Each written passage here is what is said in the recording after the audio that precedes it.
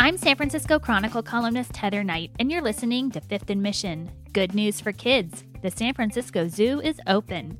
Tanya Peterson, director of the zoo, is here to talk about what it was like to feed 2,000 animals with no money coming in since March, and also how she's keeping visitors safe and the changes they can expect to see at the zoo. Listen to the end to learn the very surprising answer to what is her favorite animal. Tanya Peterson, welcome to the podcast. Well, thank you for having me, Heather. I really appreciate it. So the San Francisco Zoo is open again. How has it felt to be able to welcome visitors back after so many months of being shut down? It's been exhilarating. I didn't realize how much I miss people. I don't think staff realized it, and the animals' response has been overwhelming. I think we're all social creatures at the end of the day, and so we're just thrilled to be back open. How can you tell that the animals are so happy? Well, even our shy animals, maybe the orangutans and others, normally might stay away in the shade or so forth, but they're right up front with the animals. Some of them are with the visitors, excuse me. Our gorillas are actually following visitors around. The rhinos are. There's just been an activation of the animals like we've never seen before. Wow. Yeah, I got to go check it out, as you know, a few days ago, and so many animals were like staring right at me. It was funny how I could tell that they were definitely noticing, hey, that's a different human than I've seen in a while. Right. The upside for us in terms of studying this in zoological science is that it is showing to us that animals and humans have a connection deeper than we realized. And there was a positive enrichment for our animals when visitors do interact with them. So that's been a great thing to learn. And I don't think it only validates our mission as a zoo. Yeah, that's great. So can you describe what actions you've taken to protect public health and what differences people will see when they walk through the entry? Absolutely. Well, even prior to shelter in place, I think, as you know, we closed all our indoor spaces and we had most of our animal staff already wearing face coverings. But once we were in shelter in place, we did have a chance to put fun signs and educational signs throughout the zoo to encourage social distancing. We created new positions like safety monitors to, again, gently enforce face coverings and social distancing. But perhaps the biggest change we made was online at our website. You now need to make a reservation. It's by timed, and what we're trying to do is balance it out about 30 families every 30 minutes. Okay. It's such a huge space, 100 acres, that seems like people will be really spread out. Exactly. And we still have some of our zoo camp and childcare programs. They're using a portion of the zoo that aren't even being experienced by visitors. So we're very fortunate to have 100 acres on a coastline. I think we can have both zoo camp and visitors explore the zoo safely. And how hard is it to get a reservation? Is it like the French Laundry or something, or are people able to get in? Well, for the first time in a long time, we felt like very fancy. You're open. This is a big thing.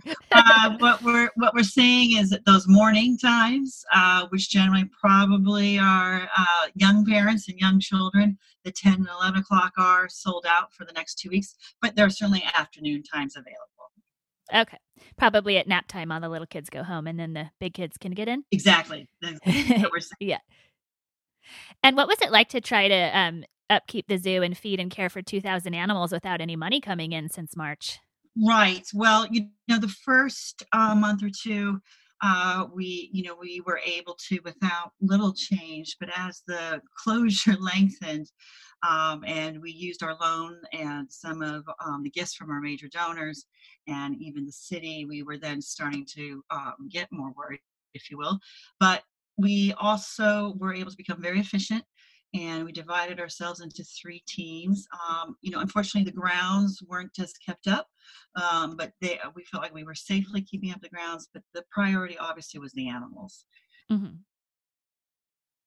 And you told me that it cost $30,000 a day to feed the animals? Yes, just alone. And as you realize, while normally expenses are reduced when you shut an entity, we unfortunately had to keep the majority of our operations going. That's all the animal care teams, not just the animal keepers, but the veterinarians and those who feed the animals and those who prepare their food. So it stayed an expensive entity to operate even in closure. That's why we thank our members for their generous contributions, their patience, and our major donors to get us through those months. Mm-hmm. And how many staff do you employ? Well, we're generally around that 300 full time, but we got ourselves down to, goodness, 50 people showing up for some periods of time, and then we gradually increased it. Were the others furloughed or laid off, or? We generally were able to keep most of our employees paid, maybe reduced hours.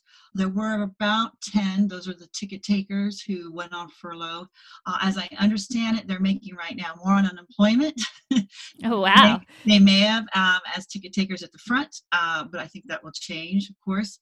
And we're looking at new ways to engage them because it's likely there won't be that direct transaction between humans and tickets for a long time to come.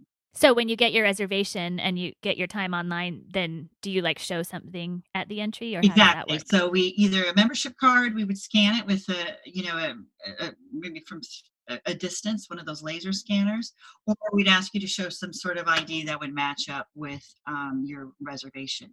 Anything from driver's license to just anything that shows your name. And you're taking about half capacity, is that right? Well, we were approved to take half capacity. This week I felt just to provide a better experience for the visitors, I actually took it down quite less than that. So, for example, a weekday in July last year was about 6,000. We were something like 2,000. Again, I just really wanted this week to go perfectly. I wanted those who had waited patiently to feel they almost had the zoo to themselves. Yeah. And have you seen children be excited? Because I know there's very few things that are open for kids right now, including swimming pools, aquariums, sports fields, the libraries, obviously school. So I've already received 2 adorable handwritten from visitors who came on Monday. And it's just been the parents' thank you. One mom said of 3 boys, I think you have 2, but right? Yeah. Instead of 3, they were climbing and engaged in ways she had just never anticipated, again, because they've been cooped up for all these months. So putting money aside, I'm just thrilled that we can give something to our families. Generally the folks who come to the zoo are local families. And, I don't know how stressful this has been, but I imagine it's been pretty stressful. Yeah, I can confirm that. Of having kids myself and then trying to have this managed, just to give them a safe place to be outside, roam where they can. Again, we gave people plenty of room this week to enjoy themselves, to do so safely. We'll be right back after a short break. You can support Fifth and Mission and the newsroom that creates it by signing up for unlimited Chronicle access at sfchronicle.com/pod. I'm back with Tanya Peterson, director of the San Francisco Zoo.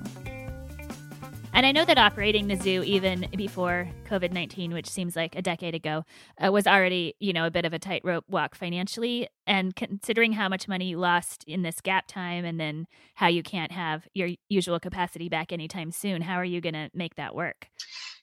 Yeah, unfortunately, I see a few ramifications. We're obviously behind the 8 ball in terms of millions of dollars losses in operations. We're hoping folks don't ask for refunds for some of the programs, and we're already seeing the city reduce some of its aid to the zoo.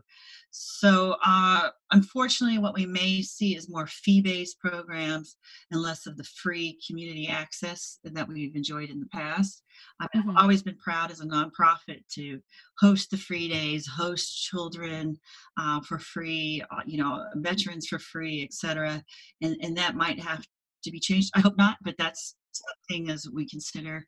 Or more fee-based, if you do enjoy a tour, it would be paid, or a group speech. All that right now is canceled, of course.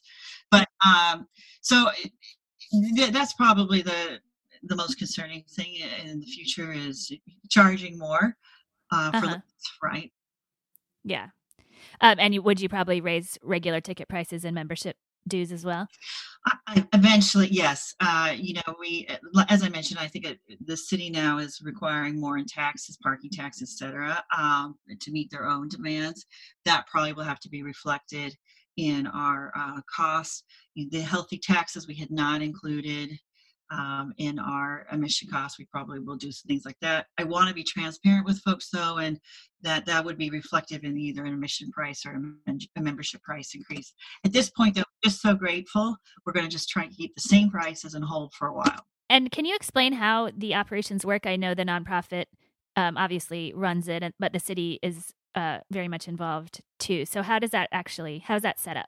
Yes, this is a 90-year-old zoo, and in the late 80s, it was managed, operated by Rec and Park, but there had been this nonprofit mainly supporting the children's zoo areas with donations, but getting more involved in the management. And so the city came to the nonprofit, the Zoological Society, and asked it to take over operations for the entire zoo. Folks on the board then agreed to that. It's a 99-year lease that the society agreed to, and we receive approximately a $4 million management fee, and that's since 1991. That hasn't changed over the years in any dramatic fashion, but certainly operating costs have. We're 100 acres, and it's about a 20 to 25 million operating revenue or operating cost, depending on the year.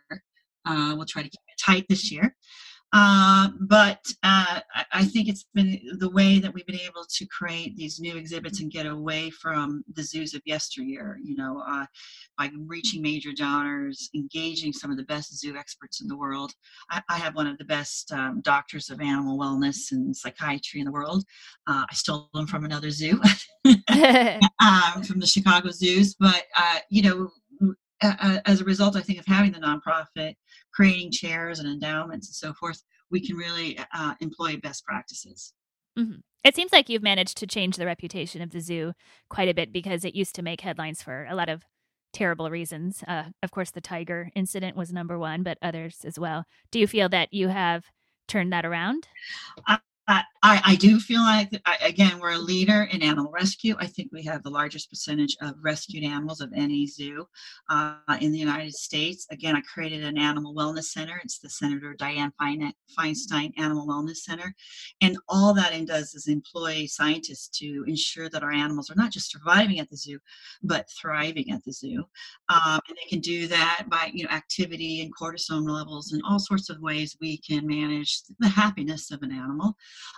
And then lastly, we're the first zoo, I believe, in the world to offer an equine therapy program, that's horse therapy, for the disabled. It was delayed a bit with COVID, but we're opening it and serving both the Janet Pomeroy and others with horse therapy in the back of the zoo. Oh, that's cool.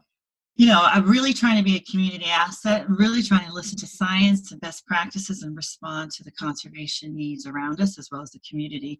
And I think if we continue to be responsive and continue to challenge ourselves, we'll be a leading zoo for the next 90 years. Cool. And I know for little kids, some of their favorite things about the zoo actually don't have anything to do with animals. There's the huge new fancy playground and the carousel, and of course Johnny and his steam train, but all of those are closed. Any idea when they'll be back online? Yes, well, the playground, which was one of my first projects, and it uses recycled wood and so forth, that did receive clearance for the children in our zoo camp and childcare programs to use. Okay. But not just regular children. But not regular visitors yet. And as we learn more about the COVID, there's less concern about transmission on wood, but concern on the metal structures. So we're trying to see if we can use the latest knowledge. I think the good news is then the train might open sooner than some of the other items, because we can take a break, sanitize, we can space, it's outdoors. So for all the train fans, that might be the first thing to open. Oh, good. My little boys loved riding the train when they were toddlers, so that's exciting. I think Johnny, our captain, has a crush on you, Heather. Oh, I'm flattered. It's mutual. How's he doing? He's doing well, and as I mentioned, he was just so sad to not see his train. And those first few weeks, I couldn't let him in. Only essential workers. But as we got closer to a potential opening date, I said, "Okay, Johnny, it's you and the zookeepers in the zoo." So he could tinker Yeah. with that and get it ready. And that to him, he says, is his third child. And so I'm Yeah. glad we could provide those moments. And I guess that's the concern, is as we've canceled teen volunteer programs, adult volunteer programs. I know for some of our volunteers, their interactions with the animals are what keep them going. I promise I'll try to get them back to the zoo as soon as we can. But I know that engagement with animals really just can't be replaced by Zoom. And many of our teens count on those interactions. And I'll try to get that open through the school year if possible. Yeah, that'd be great. Well, you've survived the serious questions, and now it's time for the lightning round. Okay. Where is your favorite place in San Francisco to get a burrito? Gordo's. All right. What is your favorite movie filmed in San Francisco? Oh my gosh, filmed. Well, I think Birds was part of it, at least, because I enjoy the Presidio, and I know there's a Hitchcock Lane, and I believe that's where Birds was filmed. And of course, being an animal lover, I love birds, so I'm going to. True. And you still wear a lot of animal prints, right? I remember seeing pictures of you, and you're usually an animal prince. I'm usually an animal prince. I've become wiser in that don't wear the zebra print in front of the lions, or else they think you're pretty. That's funny.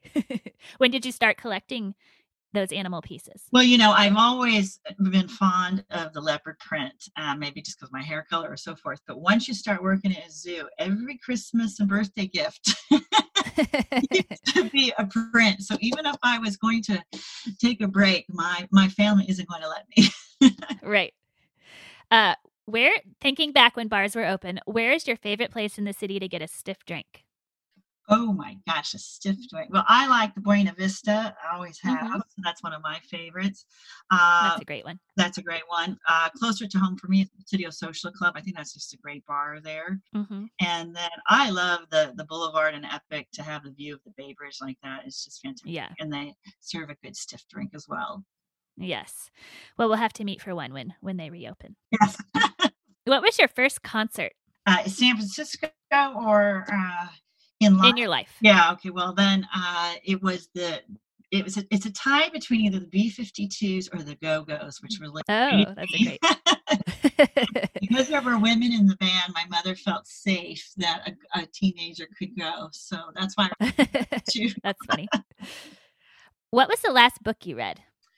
Oh my gosh, The Tiger's Wife, which is a story about a grandfather and his granddaughter. It starts with the tiger in the zoo, and of course, if there's a tiger in the title, I have to read it.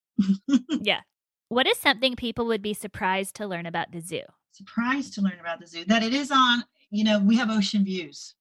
I think what a lot of people come to the zoo, they appreciate the zoo, and they don't realize that right there is the Pacific Ocean, and a third of our zoo actually has terrific views, as long as there's not fog. And our giraffes have the best view of all. That's true. I think, when you smell the ocean air and you get a chance to experience the coastline and you see the migration of the pelicans and so forth, I think that's the biggest surprise people happily experience when they come to San Francisco Zoo. Yeah. And now you are very close to what is being called the Great Walkway, because the Great Highway is closed to cars. So families could make that a 1-2 punch to go ride bikes or scooters or whatever on the highway. And my dream, of putting all this pandemic aside, is that we build a coastal conservation center there, so that there would be more synergy of sorts between our childcare programs and experiencing the beach. Instead of running across that great highway, we might have a center where kids can explore, see the whales, see the farallones, and really embrace the coastline. I think for years, because it's cold, we've put our back to the ocean, and my vision for the future is to actually embrace and put our face forward to the ocean and all the conservation issues therein. That sounds great. What is your favorite animal at the zoo? Oh, well, as a zoo director, I'm not allowed to have it. It's like asking your favorite kid. But, as I say to my only daughter, you're my favorite daughter. I've always loved the giraffes, but over time I've grown a real fondness for the sloth. Uh, and I just find them so fascinating. And then I also have a special fondness for our hedgehogs, which you'll find in the Animal Resource Center. A lot of those are pets that come to us, and they're just the most adorable thing, the hedgehogs. So, I'm honored to work with each and every one of them, and they all have their unique traits. But like I said, I really shouldn't have a favorite, but there are. I wasn't expecting sloth to be at the top. I know. That's what happens. Well, that's what happens during a pandemic. Even the sloth things get weird. Fascinating. What is the first thing you'll do when shelter is in place is fully lifted? What do you miss the most about regular life? You know what? Giving a hug to people. I didn't realize I was a hugger. I have British parents, and so I didn't as huggers, but just to see a good friend from a distance, I realized she was facing some crisis, and I couldn't give her that hug that we normally would do for a good friend. So that's really that kind of an interaction with very good friends is what I miss the most. Yeah. And last question, what is something you always make sure to squeeze into your busy day? I'm a big believer in gratitude and affirmation. And so I thank my children, and I thank one staff member a day, even on a weekend, because the zoo's open on a weekend. Thank you. So, thank you, Walker. Thank you, Lamar. Thank you, whoever might be at the zoo. Thank you. And to make sure I say thank you to one of my children, at least. Great. Well, on that note, I will thank you for joining me today. It was a lot of fun to talk to you. As well. Thank you, Heather, for taking the time and for visiting the zoo. I really appreciate it. It's good to have you back as well. Thanks to Tanya Peterson for joining me today, to King Kaufman for producing this episode, and to you for listening.